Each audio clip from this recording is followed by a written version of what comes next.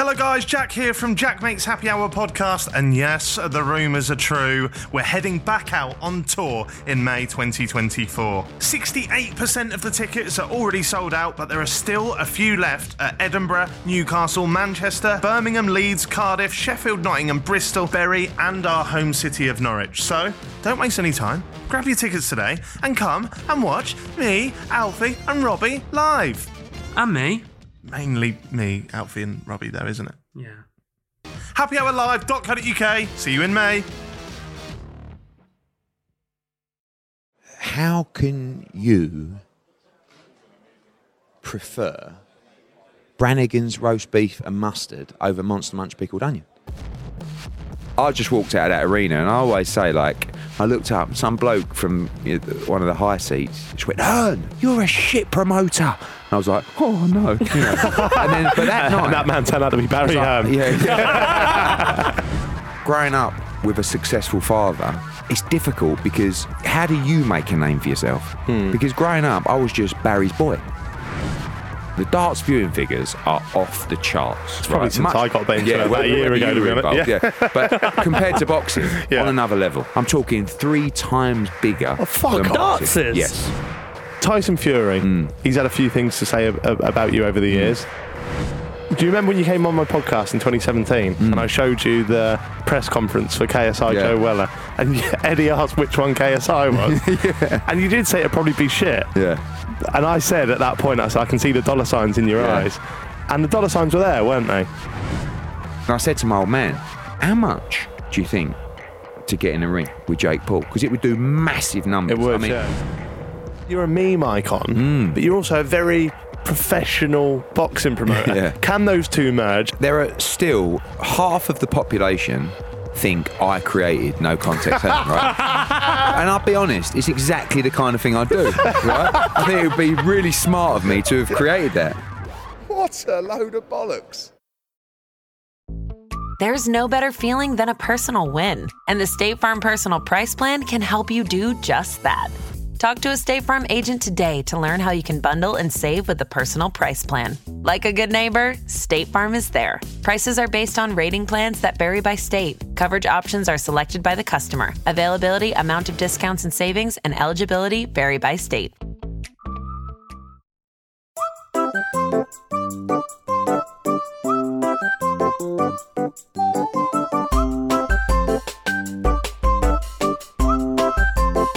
Jack Makes Happy Hour. Hello guys, and welcome back to Jack Makes Happy Hour podcast. I'm sat with Stevie again.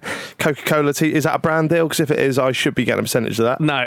It's not? No, it's just a Coca-Cola t-shirt. Quite like it. You're banging to your Coke, aren't you?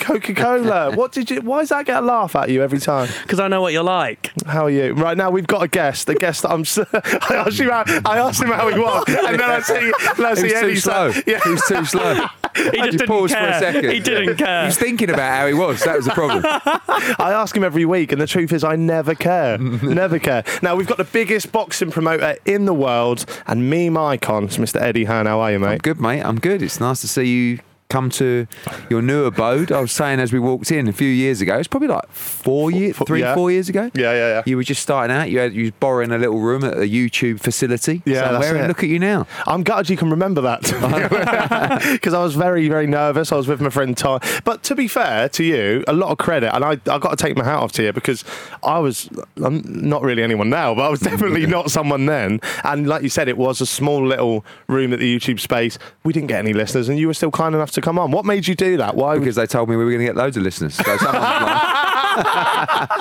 no, it's just like, I like, as times come on, I've got my own podcast now with BBC. And I know how it's like, you're always trying to get guests, aren't you? Like, and it's the worst thing to ask anyone is, do you want to come on my podcast? Yeah. Because how many times do you get invited onto podcasts? So we did that. I knew of you back then. I knew you had massive potential. Right. Yeah. And still here you are.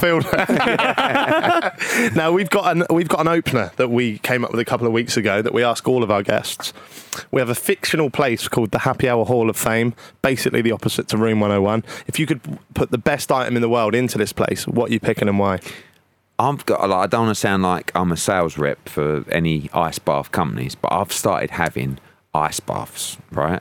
And it is been such a game changer. Like on my podcast, I had Wim Hof on, right? You know that crazy, right? Yeah. So, and he is completely mad. But I've always, like, as a kid, we had a sauna, right? In my old man obviously made a few quid and we were doing all right? We also had a pool and a couple of helicopters. No, I'm joking about the helicopters. Well, you're wearing white chinos, so we know you're done all right. They were planes.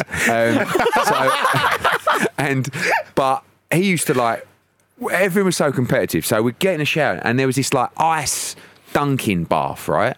And we'd all go in there as kids and, like, he'd say, you got to do 2 minutes in there and stuff like that. Anyway, fast forward, like, a lot of the fighters use cold water therapy and cryotherapy and stuff like that. And I just come across this Wim Hof guy, and I just started reading it and listening to it and and Joe Wick started doing it, I know, and stuff like that.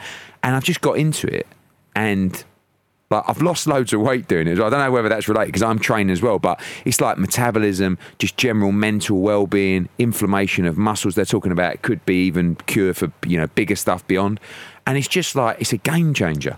It's like, and I'm telling everyone out there, and people think that I, like, work for, like, these companies now that's got, like, ice therapy. Yeah. I don't. You just got a percentage in them. So. Yeah. It's fine. I don't work for them. I own them. But on a serious note, it's been a game changer. So in my sort of Hall of Fame, in my dream, wherever I'm going to be, I will have an ice bath. And see, this is mad because we've only been doing this question with like 12 guests. You're the second person to say it. Who was the other one? Was it Example. Yeah, you know the the rapper. Yeah. He said this last week, and because he told me about Wim Hof. Yeah. Because I said I'm gonna be the advocate for lukewarm showers and call myself Wim Hof, and that's a joke that I've used, and it never gets a laugh. No, so I don't know why I'm still struggling.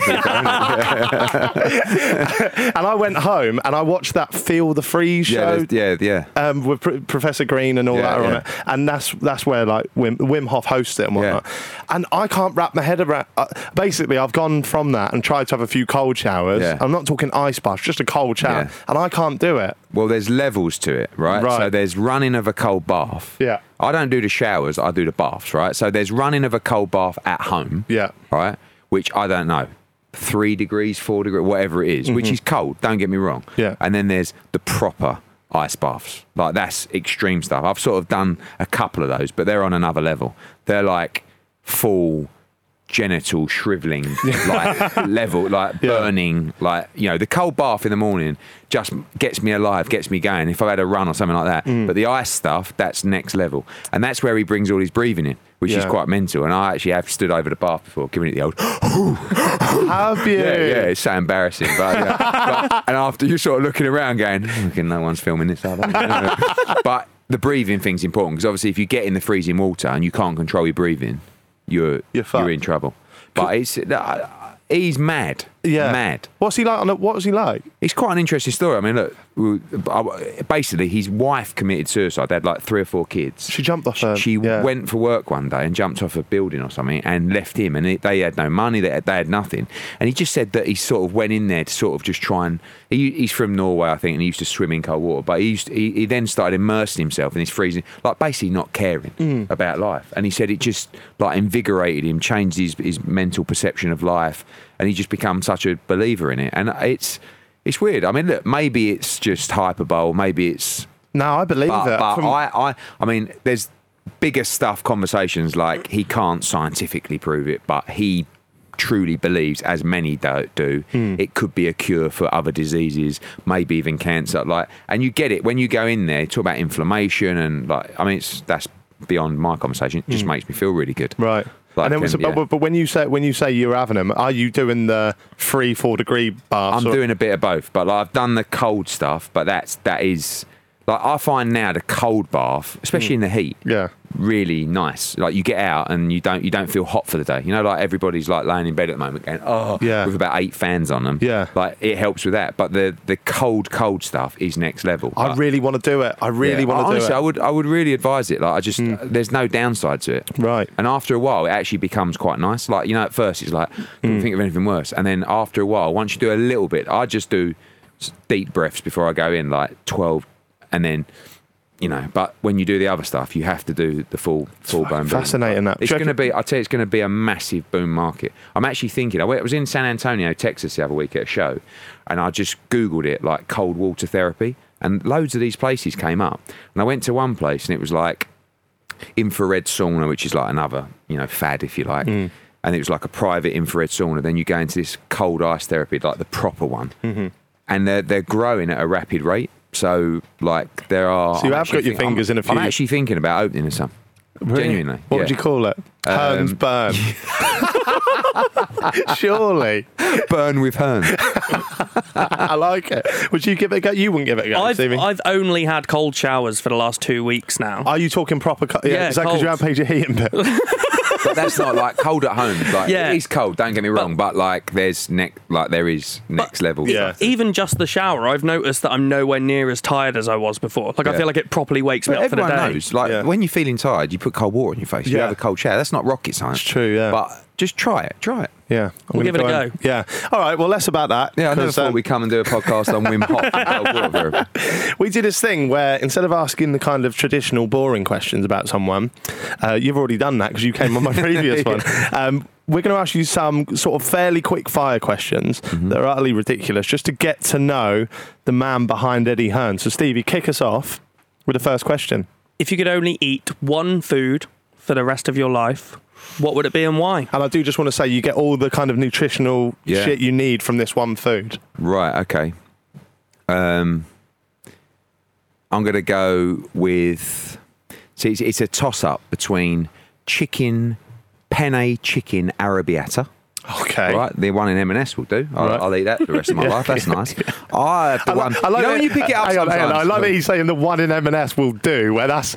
Oh, if we ever got to M&S, we've fucking made it. I'm still in Asda. Well, I thought I'd try and associate with everybody and stay away from Waitrose. Right, You know what I mean? okay. So I was trying to be more street. You know, lads, we go down the M&S. But like when you pick it up sometimes, you pick it up and you go, oh, that looks like a nice one. And it says, serves 3 to 4. You Yeah. go, we won't tell anyone about that, will we? So one of those. But the other one's like a really good pad thai. I don't know if you boys like your Thai food, but but I think the chicken arrabbiata, that's going to give you... It's a hardcore meal. Give you your nutrients. I rate it. Yeah. I rate it. I'm more of a chicken wing man, to be fair. Yeah. It's a place in Norwich, they do maple and bacon wings. They're unreal. The thing I don't like about the wings is the problem is you got to decide, like, you're going to completely mess your fingers up, right, aren't you, with the sauce and everything. And it's just a tough one because you can't start using knives and forks, obviously, with wings. Nah. Because you just can't get to the bones. But sometimes they bring you out the little bowl of water. Little ice bath for your fingers. Well, I don't go to posh places like you. I'm too busy down M&S.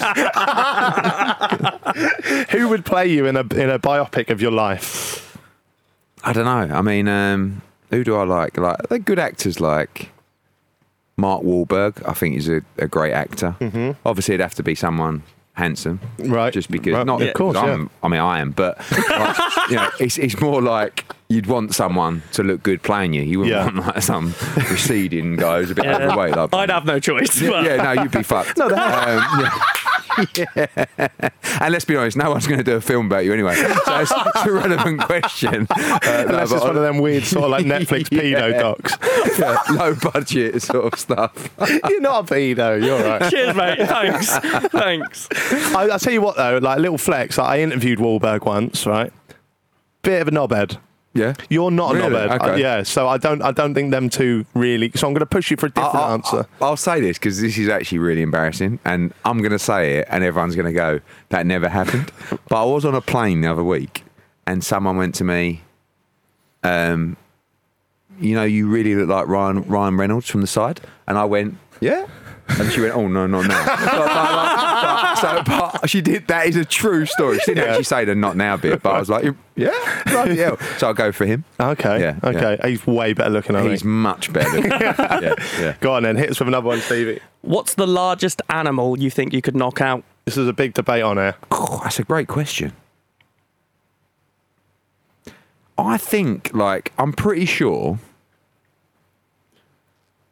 most of the cat family would get it. I think... What, even the tigers? Yes. I think if I hit... a tiger, Eddie. I don't know. Clean on the jaw. Yeah. You got to think, we don't know how robust they are to headshots. Yeah. I haven't seen anyone punch a lion in the face before. No, but if you've got no choice, I mean, you'd have to be quick. It's got to be coming at you You'd have to be fast. really quick. Yeah. You'd have to time it right as well. Like, as he was coming in jaws open, Whack. maybe one just sort of almost like an uppercut. Right. I think a tiger. Oh, I think that's so bold. I think the only one I'm going to struggle against is an elephant, a rhino. The only animal. Everything. And a giraffe because you can reach it. Yeah. But like, Take his I knees think the out, ones though. I don't. A bear. No, probably not. He thinks he could knock out every animal. Like Well, no, not a bear. no, a not an spark. elephant. Not a giraffe for those reasons. Not a rhino. Okay. a whale. No, because I just think they're just a bit softer. Right? You need a, you know, like a bony jaw and cranium area Right, to land yeah. a shot on. I think if you talk about a whale Yeah. or a shark, it's just going to bounce off it, and you're not going to get a clean shot on I it. said I think a zebra would be easy. Yeah. Yeah, because they're bony. Yeah. Which I'm actually going to think about this on the drive home. Get on with the next question. No, I'm still just trying to think about it. Like, who was it? Someone like Ian Holloway told us he could beat up a kangaroo, but it's like Yeah, but they're actually quite lively. Like, if you watch them, that's what they're all about, isn't it? Yeah. Fair enough. If we asked a group of people who know you to describe you in 5 words, what words do you think they'd say?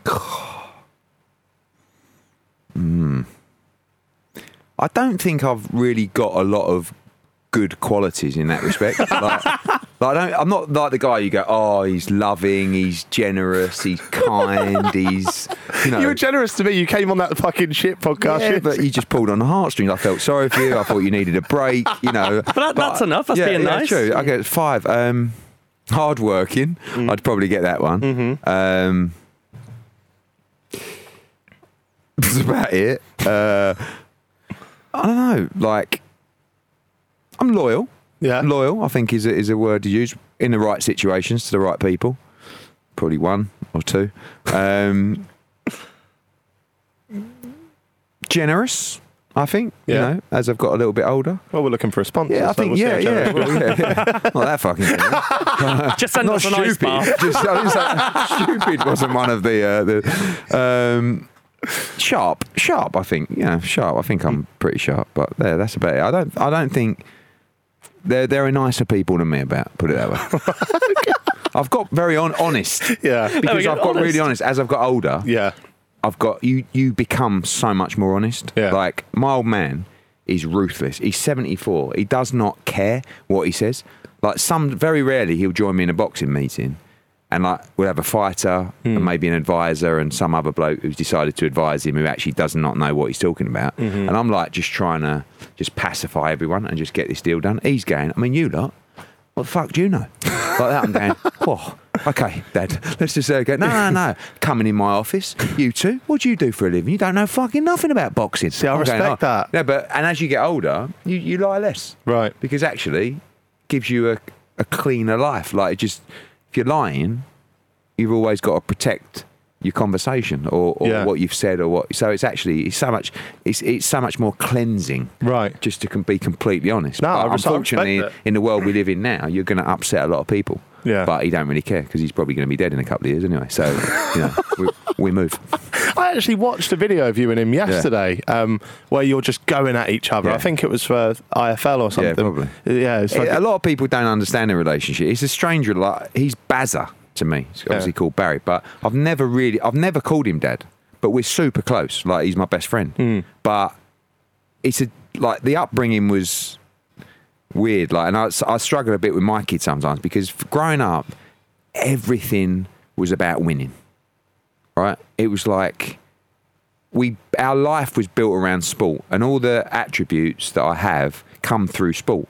That's why, again, probably one for another podcast, why I'm so big on sports for kids, because I just think it teaches you so much, you know, about winning, losing, discipline, manners, respect, teamwork, you know, everything. And I think young kids, the younger generation, don't play enough sport now. But for me, I got all my attributes from sport. Like, and you don't get anything. You only win when you deserve to win. But winning is everything. So, like, for me, it was never come home from a game of football or a game of cricket and, how'd you get on, son? Oh, we lost 4-0. Useless. What's the matter with you? Sort it out for next week. You know, rather than, oh, well, it's brilliant that you're out there taking part. You know, and I'll say that to my kids. You know, how'd you get, oh, fuck. You know, and it's like, you can't say that to what kids. you'd say I'd be like my old man, like a little bit more encouraging. Yeah. But it's just like, I feel like there's too much emphasis on, you know, don't put too much pressure on yourself to win. Winning's everything. Like, it doesn't matter what you do. And winning, like, you do this. You need to hit numbers. You know, you need to make it bigger. You need to grow. If you don't, you failed. So it's like, well done, mate, for having a go, but it hasn't worked. It wasn't good enough. And I love that. That's not really acceptable. And we're constantly looking at our competitors and like want to get more views. But you have to have a passion for what you do. But it still comes down to winning. Yeah. But winning, it's a bit like success, can be deemed and construed in so many different ways. Like, I used to think success was just how much money can you make, how many arenas can you fill, what car can you drive, like how big's your house. And as you get older, you realise success is like, it's different for everybody. But is that because you've already done those things? You've ticked those things off. No, so then because the I think parameters sometimes change. when you achieve what you think is success, you can still feel empty. What's success to you now then? Feeling good, waking up with a spring in my step, enjoying talking to people, having that buzz and that energy.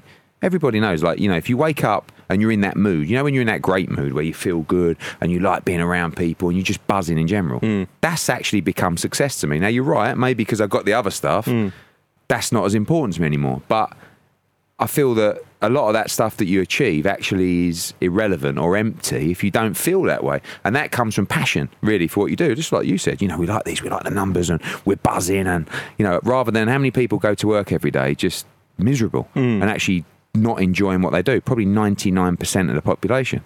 But that's okay, because they're looking at ways to get through to the weekend, to go to the pub and enjoy themselves, and that's their lifestyle. Not everyone wants that winning mentality. But I just feel like success, as you get older, you realise success is actually how you feel. Yeah.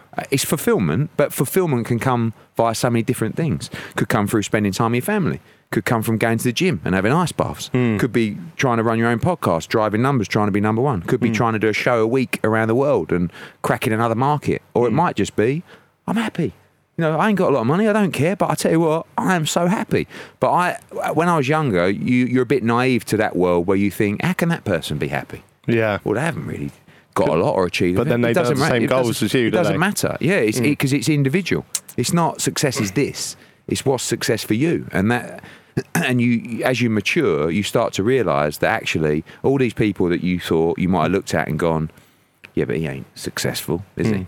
Or he's not. He might be. He might be the most successful person you've ever met because he's absolutely loving life, you know? Yeah. Yeah, I love that.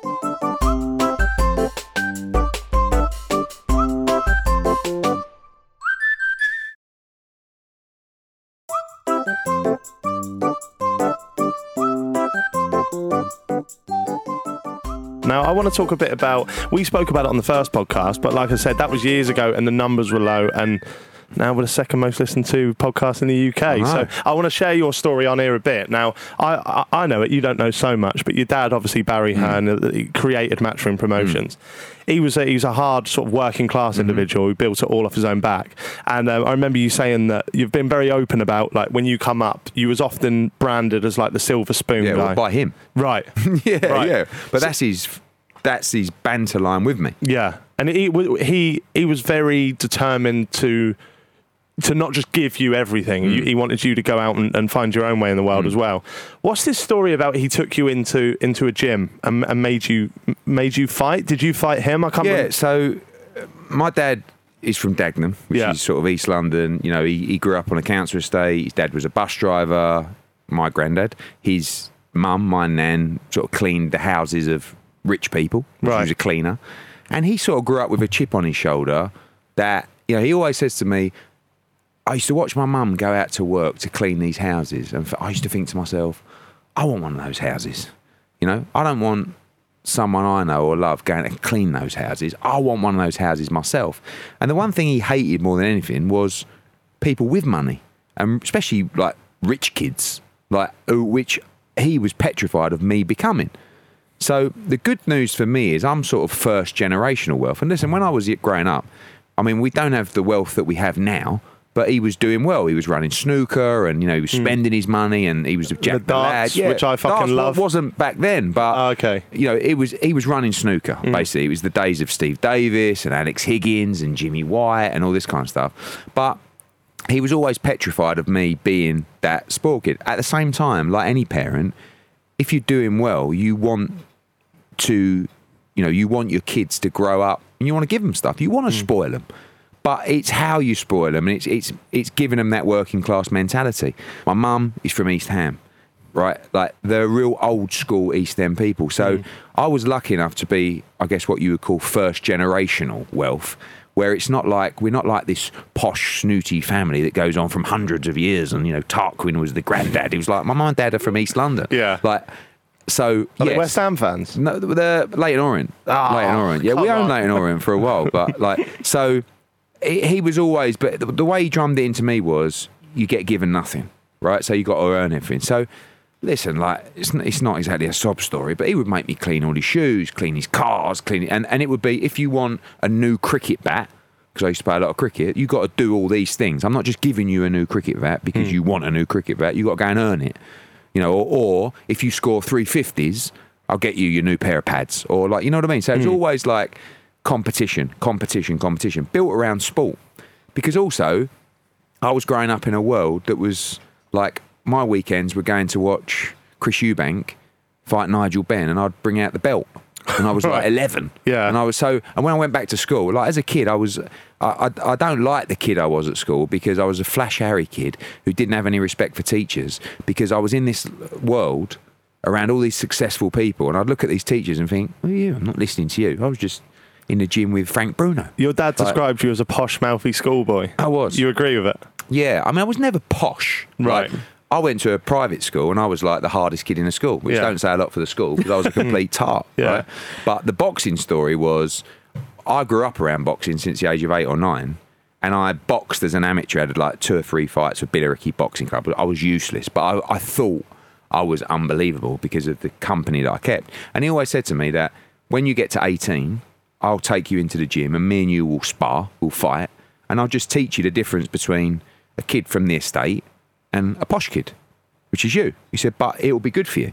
But I got to 16 and I was like 6'1" and about 13 stone. And he was like, let's bring it forward by a couple of years. And we went to the gym, and we put these little gloves on, and we sparred with 3-minute rounds, and we absolutely battered each other. UVM? Yeah.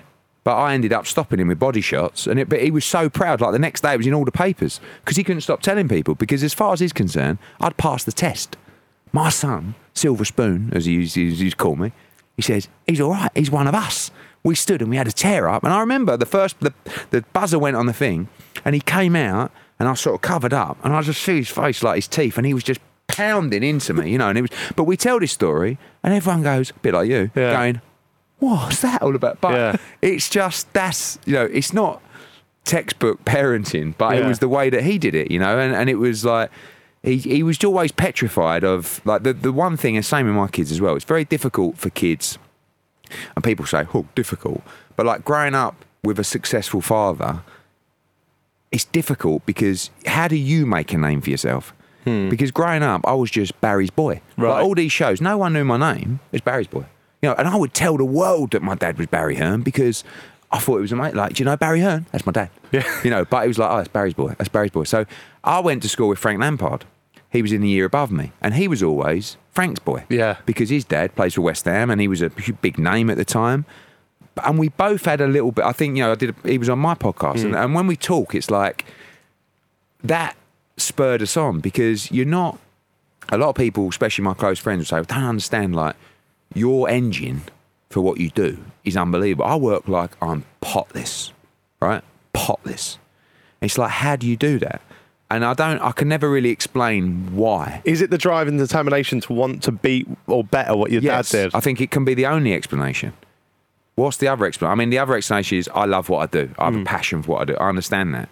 But there has to be something underlying. It's like a sickness. Like, you can't do what I do. It's like, it's impossible. And I go back to, like, Conor Benn's a good example.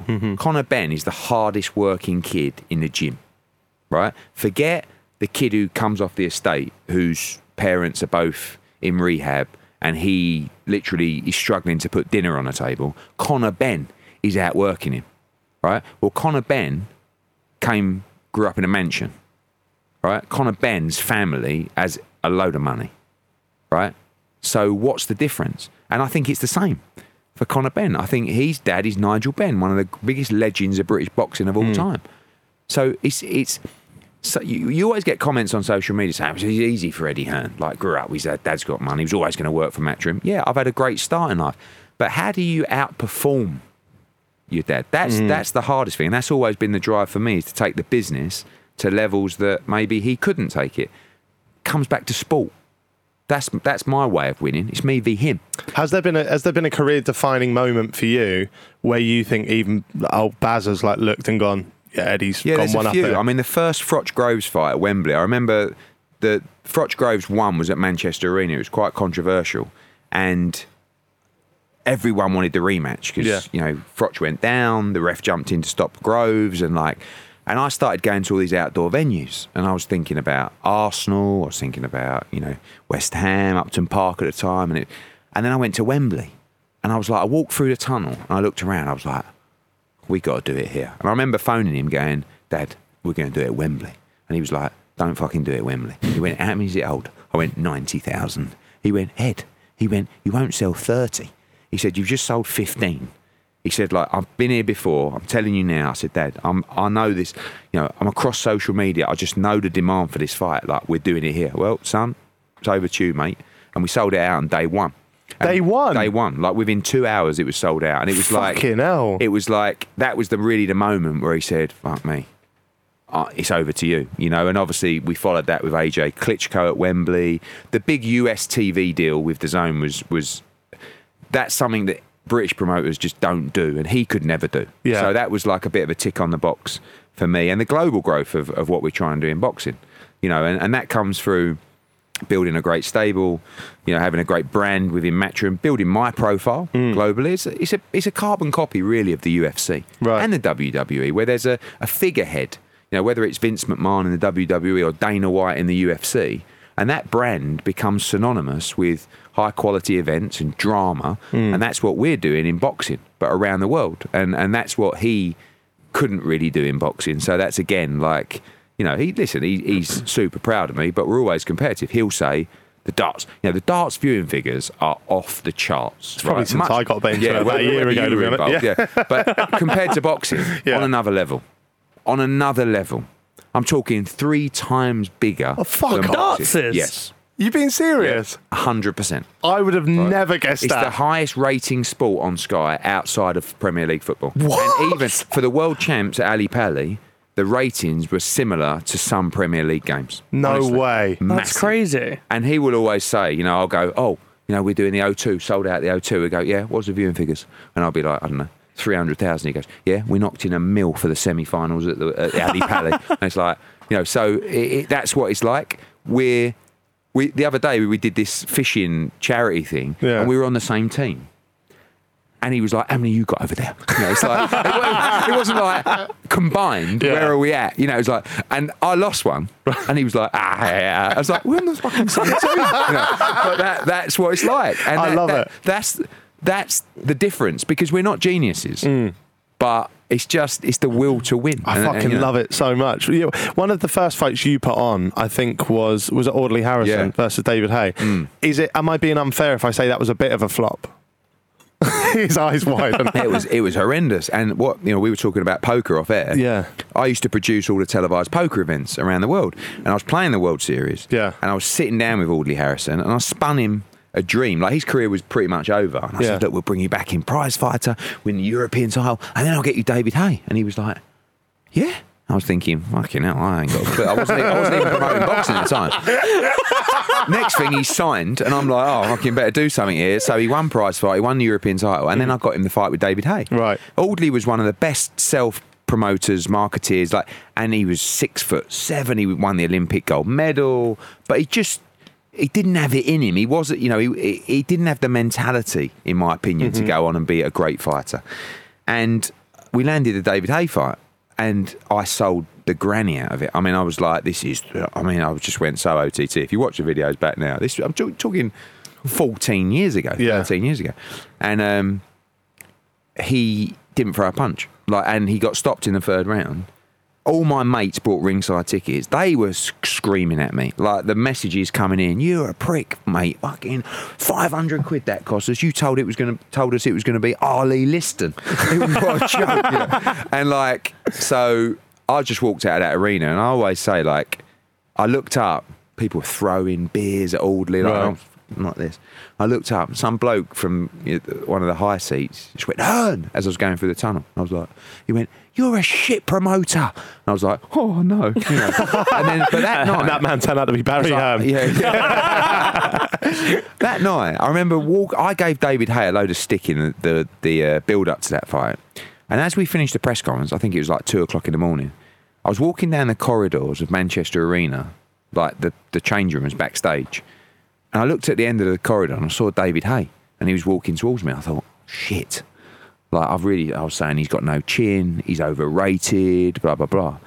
And he walked past me and he winked and he went, well done. Like as if to say, you knew all along, but you sold it well. And I was like, oh, yeah, nice one. And then I thought to myself, yeah. So anyway, I honestly went back to work that day saying, I'm going back to poker. Like, what a wild experience. You've just promoted the World Heavyweight Championship out of nowhere. And the phone didn't stop with fighters. You know, it's like, I've seen what you've done with Audley.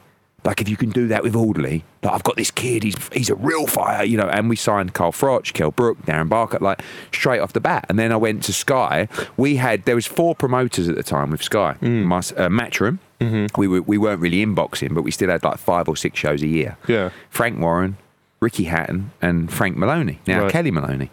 And I said to Sky, you have to get rid of everyone and just have one promoter. And they were like, no, we can't do that. I said, well, look, I'm going to show you what I can do, and then you're going to get rid of everyone else.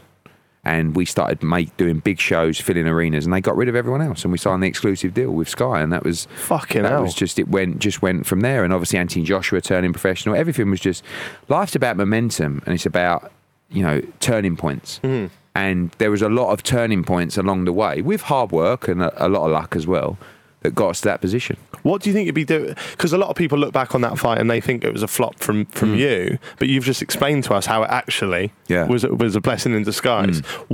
If it was just a flop and you couldn't be a promoter, what would you be doing? I think I've always, you know, our life is Matchroom, like as a family. So when I left college, I went and worked for a sports agency, a sponsorship and marketing consultancy. I was representing golfers on the PGA Tour in America. I didn't want to work for my dad, but inevitably I knew that in time I would, because it's important to us, you know, and I wanted to work for the family business.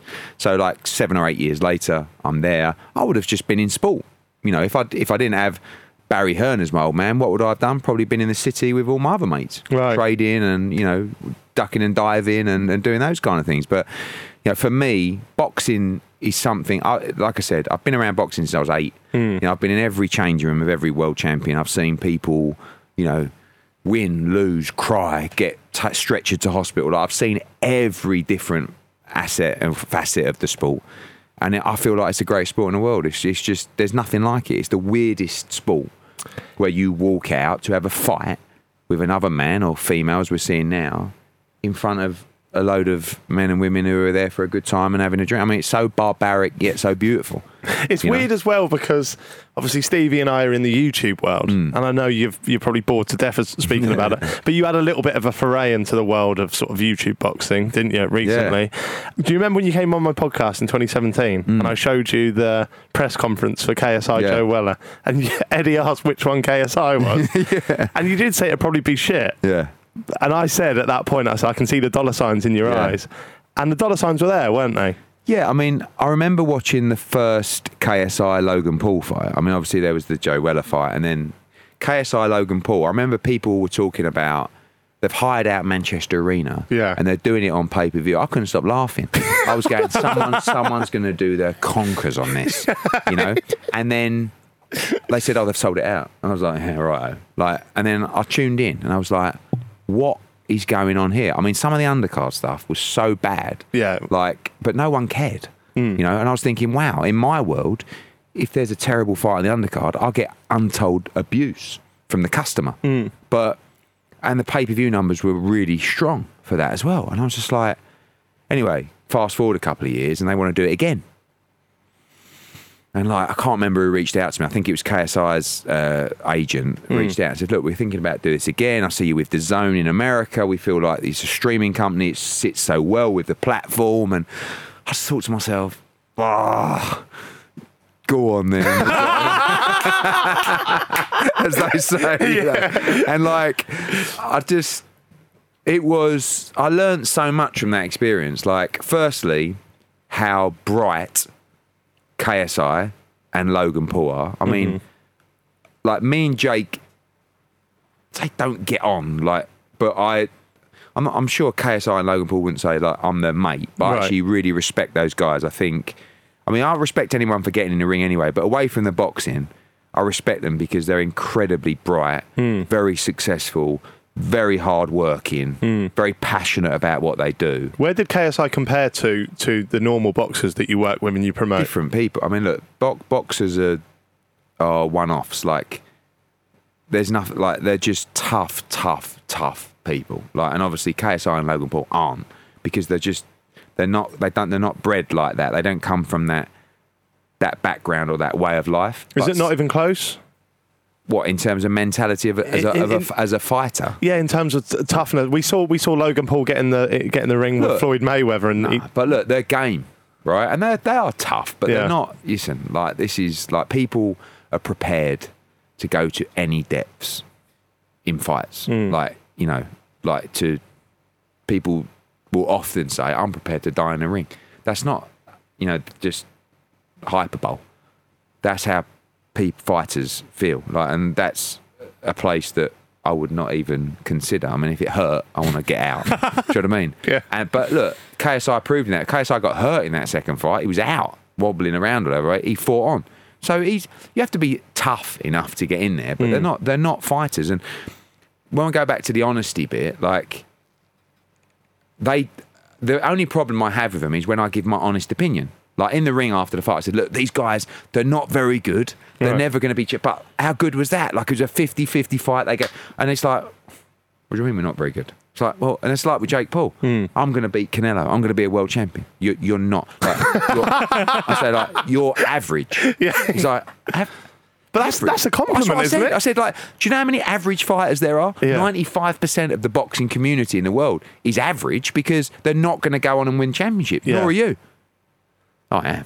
He's like, oh my God.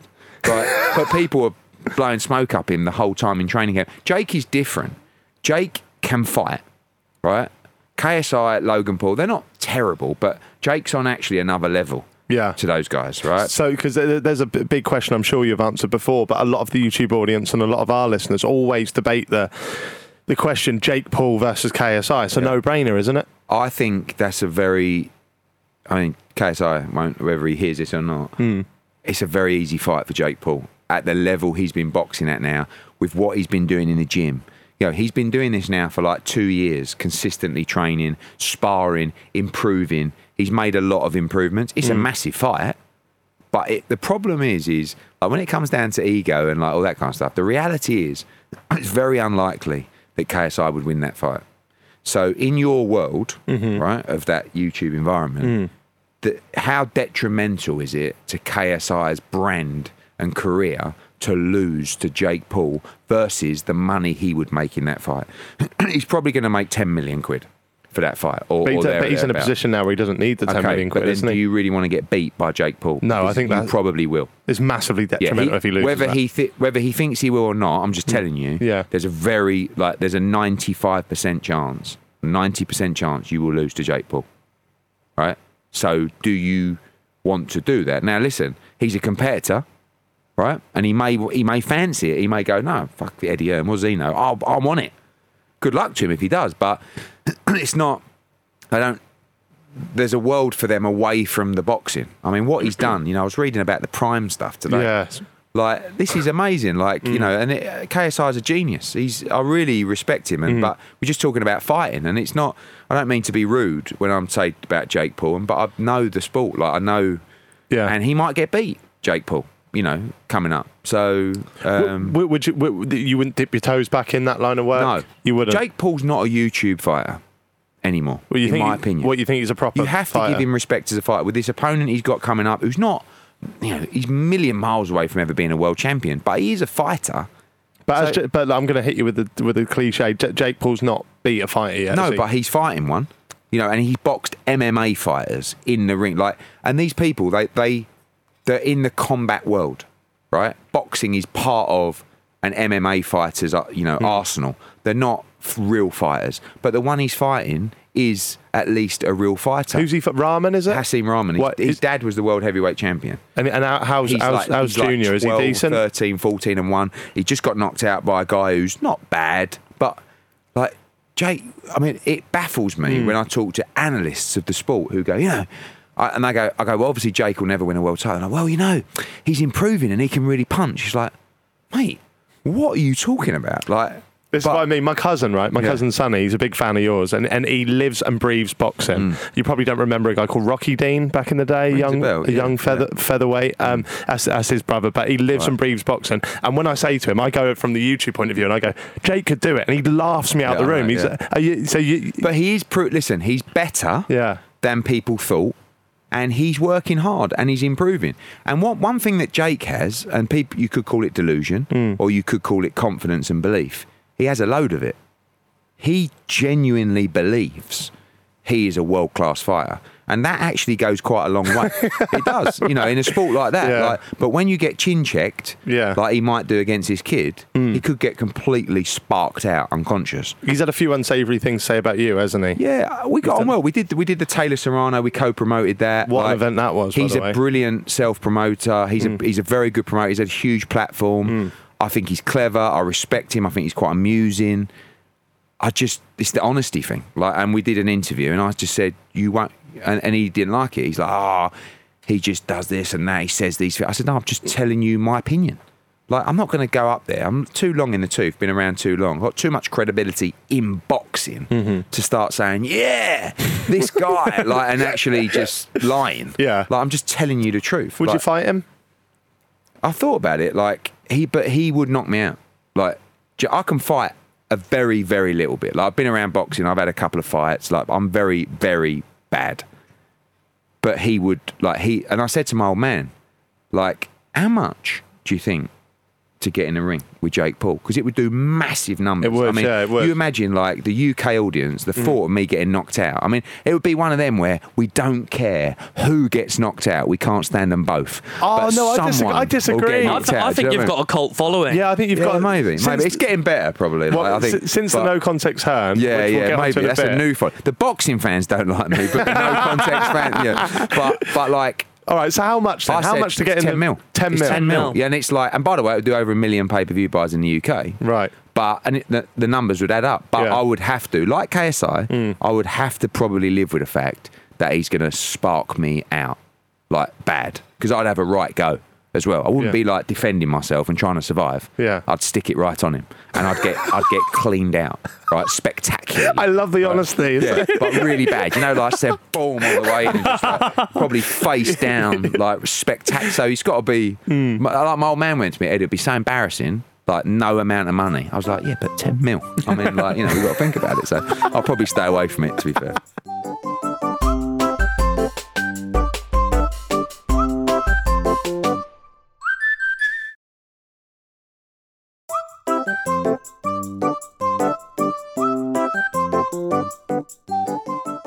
No, I want to talk a bit about Katie Taylor. Yeah.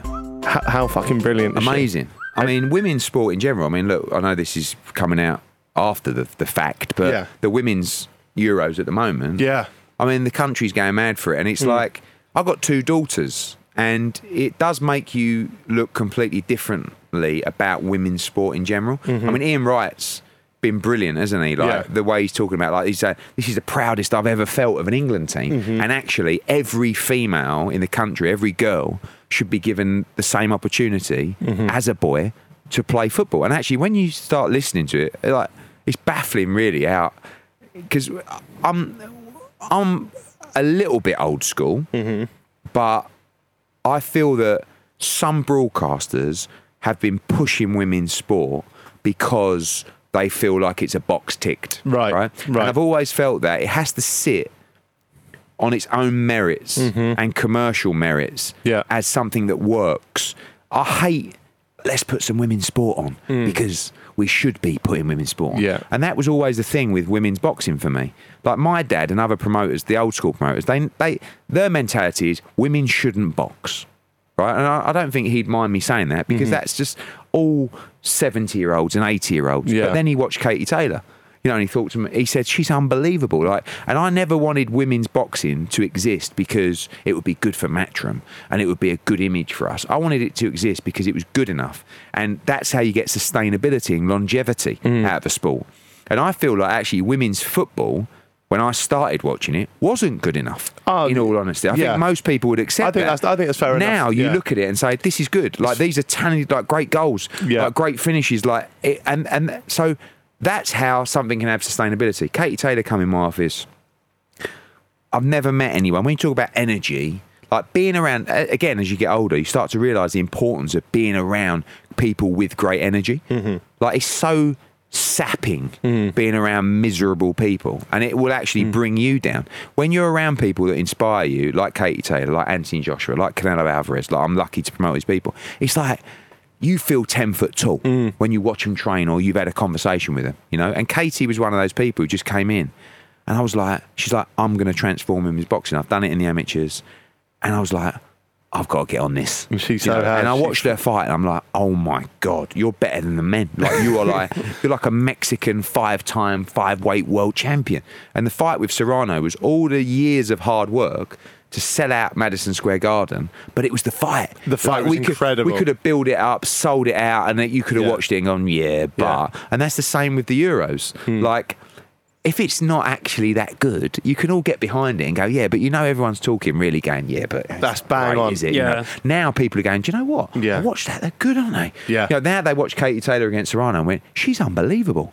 And that's how you tune in to watch. There'll be people like even us would have probably, like, watching the Euros, if it was shit, would be coming on here going, how great was that? Just because that's the thing you should probably when the mics go off, you go, oh, I ain't watching that. Exactly that. That does it. It's irrelevant. I think it negatively impacts it as well. Yeah. Like, the amount of times I've scrolled through, like, Twitter and seen, like, some football tweet, like, going, oh, this goal was incredible, and it's a really bad goal, but because it's female football, they're trying to be like, it's amazing. I look at it, go, just post a good one, and everyone would get behind it. It's patronising when people try and give praise when it's not there. But this Euros, I feel this Euros has been monumental. We all know, as football fans, we struggle to get to the finals of Euros. And so if the England team go on and win the Euros, it's genuinely like, even people who, like, and this has been the thing with women's boxing, it's been about convincing people. And that's the same with this. All of a sudden, people that were non-believers in women's football start going, yeah, we won the Euros, haven't we? European champions, the girls. We love the girls. That's great women's football. And actually, when Ian Wright talks about participation for the younger generation, why shouldn't girls be given the opportunity to play football? 100%. Like, I would never have said that 10, 15 years ago, because I just thought, yeah, they can play football. But as bad as it sounds now, football's for boys. Right. I don't mind saying it, because that was my mentality growing up. That's just what you were it was bred into you, wasn't it? Yeah. It's only as you realise that that's ridiculous, and you realise, you have daughters and stuff like that. Yeah. But you start thinking, well, my daughter plays football.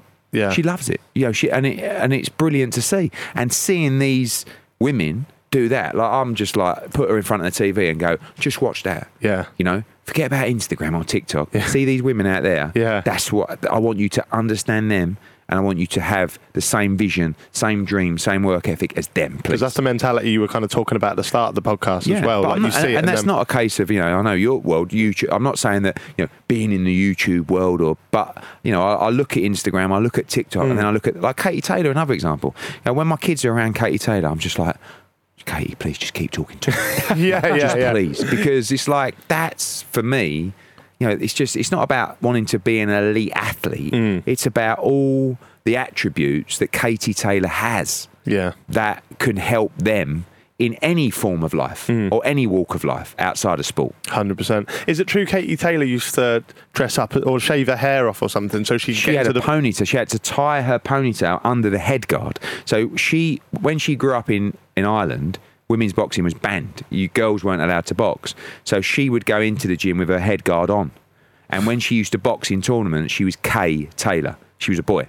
So she would compete only against boys. That's fucking wow. But also the story with Katie Taylor is women's boxing wasn't allowed in the Olympics. She campaigned and she canvassed with the IOC for years to say, please let women's boxing in the Olympics. And eventually they went, look, come over, fight another top girl, and the IOC will watch it, and we'll let you know what we think. And they had the fight in front of all of the IOC, and they went, "You're in." Wow. So she got women's boxing in the Olympics. She's like, you know, I mean, she's a legend in Ireland, but she should really be a global legend. I mean, she is on the way, but it's an amazing story. There's actually a film called Katie. I think it's on Amazon or Netflix, but watch it. It's an amazing story. I'll check it out. 100%. I've got a few more boxing questions before I want to finish on some no context stuff. I love your honesty, by the way, Eddie. You don't shirk a question, that's for sure. Tyson Fury, he's had a few things to say about you over the years. I interviewed you for The Social, a Lad Bible thing last summer, I think it was, or summer before, and there was a story on there that he wanted you to sign him. Is this true? Before he had his comeback? He was talking to promoters, and the thing is with Tyson is he's a very good fighter, and I'm a very good promoter, and we know that about each other. If you asked him honestly who's the best promoter in the world, he would say me. And if you ask me right now who's the best heavyweight in the world, I would say Tyson Fury, right? Okay. Pains us to say it, but that's facts. Yeah. And I flew him out to Monaco. We had a meeting, and he turned up, and he was huge. This was when he was just coming off the back of, you know, his mental problems and stuff like that. He must have been nearly 30 stone. He was sweating. And I looked at him, and he was saying, "I'm going to do this," and you know, could hardly talk, and he was like, "You know, I'm coming back, and I'm going to do this, and I want a couple of easy fights," and I looked at him, I thought, you've got no chance, you know. And we couldn't agree a deal. He wanted, you know, I didn't like the path that he wanted to take, which he ended up actually taking the path that I wanted him to take, and I would have actually spent the money if I knew he would have fought Deontay Wilder after 2 fights, but he wanted like 4 or 5 of those easier fights, and what he's done is remarkable. You know, I mean, to come back physically and mentally from where he was. Forget coming back and winning a world heavyweight title. Yeah. And his story as well. His story is incredibly inspiring. You know, he's also a maverick of getting people to believe what he says. Because I talk bollocks. Like, he's right up there, right? But amazingly, the public don't believe what I say. They believe what he says. Like, you know, I think he fought Wilder on fight 1. He was like, "I don't care about the money. I'm going to give it all to the homeless." Right? I mean, I don't think he gave £1 to the homeless. But I still have people come to me today going, "I don't like Joshua because, you know, when Fury fought, he gave it all to the homeless." I'm like, oh my God. And then 2 weeks ago, he said, "I'll only come out of retirement for $500 million. Right? And I was like, wow, it's a lot. And then last week he said, I'll fight Joshua, but it's got to be for free tickets for everyone, no pay-per-view. And everyone's going, "What a great man of the people." And I'm going, no. Well, so he won't actually do that then? Of course he won't. I mean, and I wouldn't let Joshua do it. You know how dangerous this sport is? Like, I'm getting my fighter every penny they deserve every time they step in the ring, and he would never fight for free. That's the biggest fight in the history of boxing. But yet people will go, and Tyson's very clever. You know, I mean, 1, he's a great fighter, but 2, he's a great talker. I mean, he's a great character as well. You know, I can't take anything away from him, but he just sometimes talks absolute rubbish and manages to get people to believe it. That's an art that I'm still trying to perfect. I'm on the way, but he's right up there. So, do you think that fight will never happen? I think it will definitely happen because, you know, what you think Joshua Fury will happen? Everyone stops me in the street to ask about that. Yeah, fight this is the one question. But he's fighting Usyk, which is such a tough fight. Like, if he gets beat, the fight with Fury is still there. It's not as big as it could be, but it's still a fight that everybody wants to see. I think AJ will beat Usyk. If he does, Fury against AJ it's not just the biggest fight of our generation. It's the biggest fight in the history of boxing forever. The undisputed heavyweight world championship. You know, and everyone's wanted to see that fight for so long. I honestly think we will get it. You do? I do, because it's up to Fury as well. Look, he's achieved a lot. He's made a lot of money. He talks about retiring. You can't knock a man from walking away from the sport, especially with your faculties in place, with money in the bank. But he's a competitor as well, and I think, you know, people will always want to see that fight. As a plastic, and I'm a self-admitting plastic boxing fan now. I'll just dip in and out of the big ones. What's stopping that fight from happening? Why haven't we seen that? Kind of like ego, different broadcasters, different promoters. It can be, you know, negotiating a fight is one of the most frustrating things in the world, because literally it can fall apart at any time. over the most ridiculous thing. Like, in that situation, bizarrely, a lot of the time, people worry about, like, the fighters will worry about what he's getting or what you're making or whatever. I always say to a fighter, don't worry about what anyone else is making other than you. But this doesn't work. Like, it's an ego thing, when though, there's bad blood between fighters, or there's people don't like each other, it's like, and it could be anything. It could be like, whose name goes first on a poster? You know, Fury says, it has to be Fury Joshua. And Joshua goes, no. And I'll say, let's just toss a coin for it. And they go, no. And then all of a sudden, it's off. Right. Like, and people don't see that side. They just think, how can we not? But it's all down to them little egos. Sort of but also, these aren't normal people. I go back to, you know, it's not like someone with just these are fighters. So it's like, you know, it's always like that rather than two, you know, people sitting down and going, no, let's talk about it. You know, I think your name should go first, and we're going to make so much money. Do alphabetical. Do we really give a fuck? Do you know what I mean? Whereas they will go, yeah, I do. And I'll tell you what, I ain't doing it if it's not. Right. That's like, it's like. Yeah. Do you think they see like every little thing as a victory even before the fight? Yeah, probably. But it's just like, I don't want to give an inch. I've had so many fights fall away for nothing, and you just go, I can't believe it. You know, you try and sit down with a fighter sometimes. I mean, AJ's very smart, but they're also. They have a lot of pride and principle. You know, I've sat down with fighters before and gone, like, over that exact issue and gone, does it matter? Honestly, it's like, yeah, it does. It's like, no, but it doesn't. I've never looked at a poster and thought, oh, their name's first, they're more important. In boxing, there's a lot of A side, B side. So it's like, if you're the B side, sometimes that people feel that, you know, you walk in second. Who's the B side in that fight then? I mean, look, Fury was always the B side commercially, but the rise of Tyson Fury in the last 2 years, like, he's put himself right up there. You know, at the moment on paper, Tyson Fury is the best heavyweight in the world. If AJ beats Usyk, it's arguable, you know. But, like, again, you get to a point. I think as they get older, it's easier. Like, I just think people just go, oh, look, who cares? We just want to see the fight. Exactly. And AJ's got in a position before where, you know, walking second, and he's actually one of those, I don't care, like, I'm just going to fight. Yeah. But when two people don't like each other, no one wants to give an inch, and it's so frustrating. Like, you know, it could be the changing rooms on the night. I want first choice changing room. Are you fucking joking? Who gives a fuck? Getting 100 mil. Shut up. Get changed in the car park if you need to. Now, Eddie, I know we're very, very pressed for time, but I can't let you go without really quickly, briefly touching on No Context Hearn. Because I think when we spoke in 2017 on the old podcast, I don't think that was about then. Might have been launching. Maybe it just started. Now, you're a meme icon, but you're also a very professional boxing promoter. Can those two merge, and what do you think about? I guess there are still half of the population think I created No Context Hearn, right? And I'll be honest, it's exactly the kind of thing I do, right? I think it would be really smart of me to have created that. But it's a guy called Andy who works for the NHS years ago, just sent me a DM and went, look, I watch all your interviews, I want to do this No Context thing it's about, and, like, do you mind?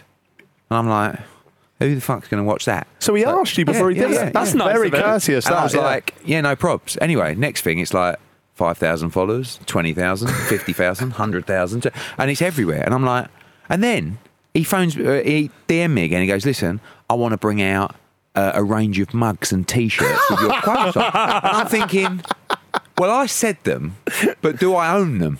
You know what I mean? It's your face. So, no face. It's just the text, right? Right. And that No Context Hearn handle, which is now not even mine, right? So I just went to him, listen, if you put 25% of the profits into this children's hospice that we work to, I said, crack on.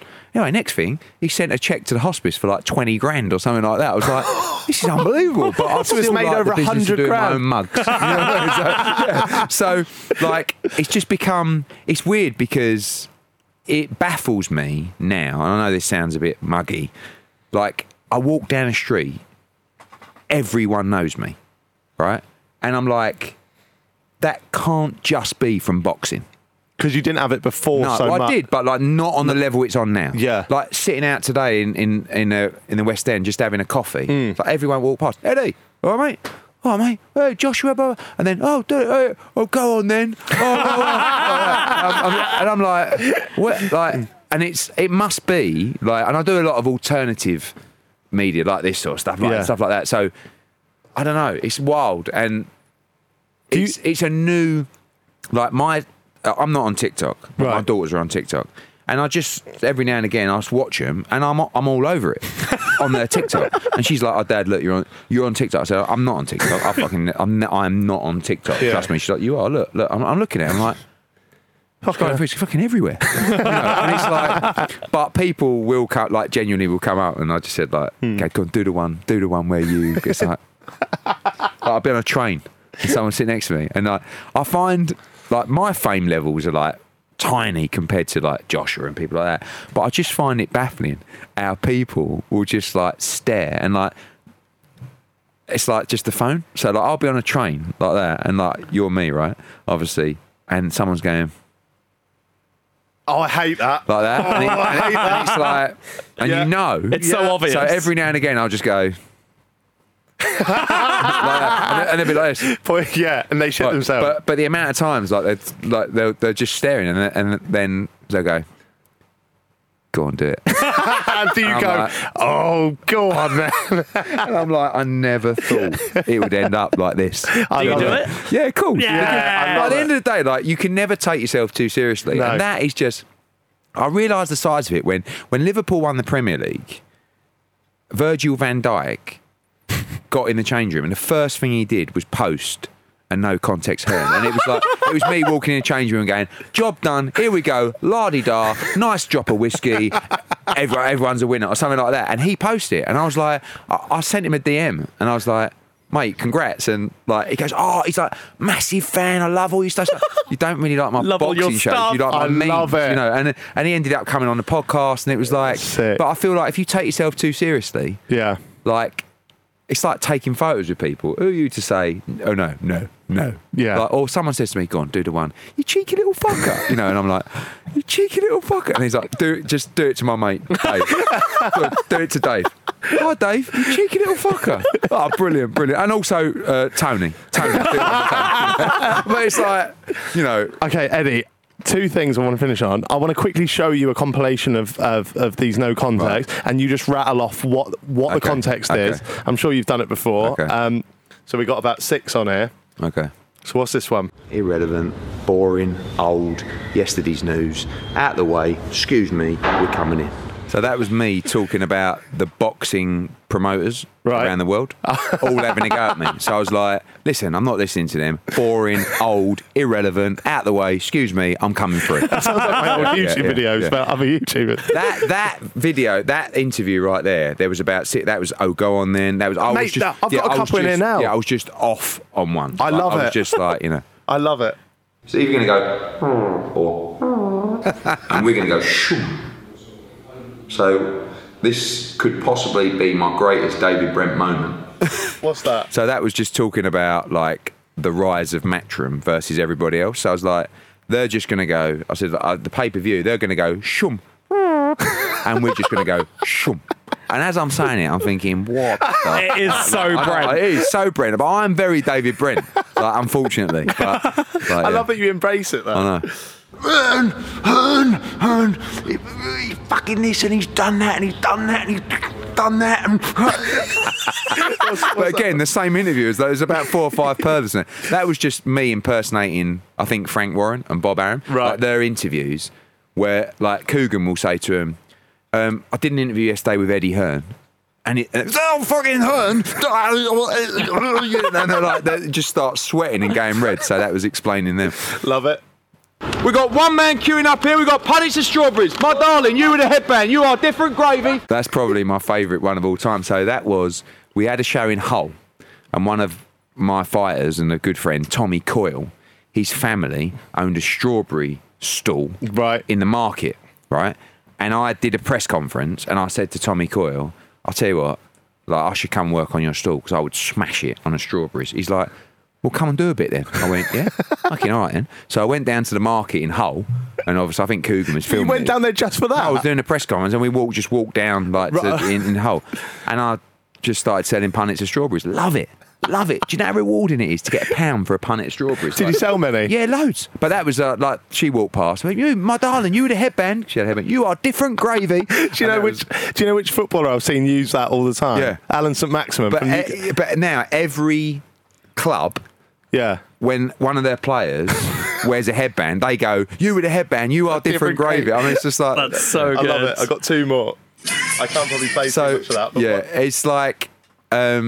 Coogan, who's in the video with me, like, since I started in boxing, he started his own YouTube channel, which has gone on to be hugely successful. Yeah. And we just used to go all over the country, like, to press conferences, but I'd drive everywhere and he'd bum a lift. Right. And, like, I'd just do something stupid and he'd go, oh, mate, I've got to film this. And I'm like, oh, fuck. So, like, that was just putting on, like, a garage song. And I was just like, you know, I think doing 90 miles an hour down the motorway at the time. I love it. I think he interviewed me once when I was in your back garden for the fight camp, right. and I didn't have a fucking clue what he was asking me. There we go, last one. Hello and welcome to the weigh-in for Fight Camp. We're nearly there. Eddie Hearn joins us again. Motherfuckers! That one is my favourite. But that's not even no context. That's actually real life. So that was the Fight Camp weigh-in. And Andy Scott, went, we're going live in 5 minutes. So I went, all right, no problems, yeah? Like a minute later, he turns to me and he goes, Eddie, here we are live. So I think it's a rehearsal, right? Because 1, it's not 5 minutes. And 2, he doesn't even look like we're live. So he's gone, Eddie, here we go, about to weigh in for Fight Camp. I'm like, come on, motherfuckers. And he went, and I went, we're not live, are we? We are live. I mean, that went everywhere. That was wildfire. That was. Do you know what I mean? That's the best thing you've ever done. For all the people who stop me and go, oh, go on then. The amount of, come on, motherfuckers. Like, it's like, Eddie, come on, motherfuckers. Yeah, you know, go on, do it. Oh, come on, motherfucker. Yeah, nice one, Eddie. That's the best way ever. I love it. Eddie, you're a gent, mate. Thank you for giving so much of your time. I know we've run over a little bit there. I don't think we can ask Eddie to read one of them. I don't think. No, I've got time. We want to try and get you to right. We've got 3 sentences there and emotions, and basically our thought process behind this is to see if we can make a new no context term. Okay. So these are based on nothing, and people can use these as a response. So if you can try and memorize. Right. No, honestly, mate, that looks really good. Turn round for us, give us a spin, then take it off and throw it in the fucking bin. Yeah? Well, last time I heard you say that, it made me throw up all over the floor. Then loads of little dogs came and ate the sick, but then they heard what you said and threw up too much. So much sick. What is going on here? I don't know what you're going to do. Jack wrote this. Yeah. I love it. I really love it. You lot hate it because you're a bunch of melts, but I love it so much, I'd marry it tomorrow. Okay. Right, Eddie, absolute ledge, mate. What's next for you? What's next? We've got a couple of big fights coming up. We've got AJ Usyk August 20th in Saudi Arabia, so I'll be out for that. Prediction Canelo, for that? Triple G in Vegas. Give me your prediction, both of them. I think AJ's going to knock him out, and I think Canelo's the favourite in the Triple G fight, but it's going to be a war, that one. And then hopefully we make Conor Benn against Eubank, if we can get that over the line. Just keep making big fights, take boxing global. Love it. There we go. This has been Jack Mate's Happy Hour with me, Jack Mate, Stevie White and Eddie Hearn. Eddie, what is the meaning of life? Is that a question? Yeah. Oh, right. Okay. I thought that was like the way you end every podcast. We start with sandwiches and we finish with meaning of life. The meaning of life is, it's just about being happy, just about enjoying yourself. I think there's a couple of things. The thing I've been looking for at the moment, everybody's searching. Right? They're searching for something. And a lot of time people are searching for happiness. Yet actually it might be right in front of you. So don't waste your life searching for something. Look at what you've got, be grateful for what you've got, and enjoy that. There we go. That is different gravy. See you in a couple of days. All right, mate.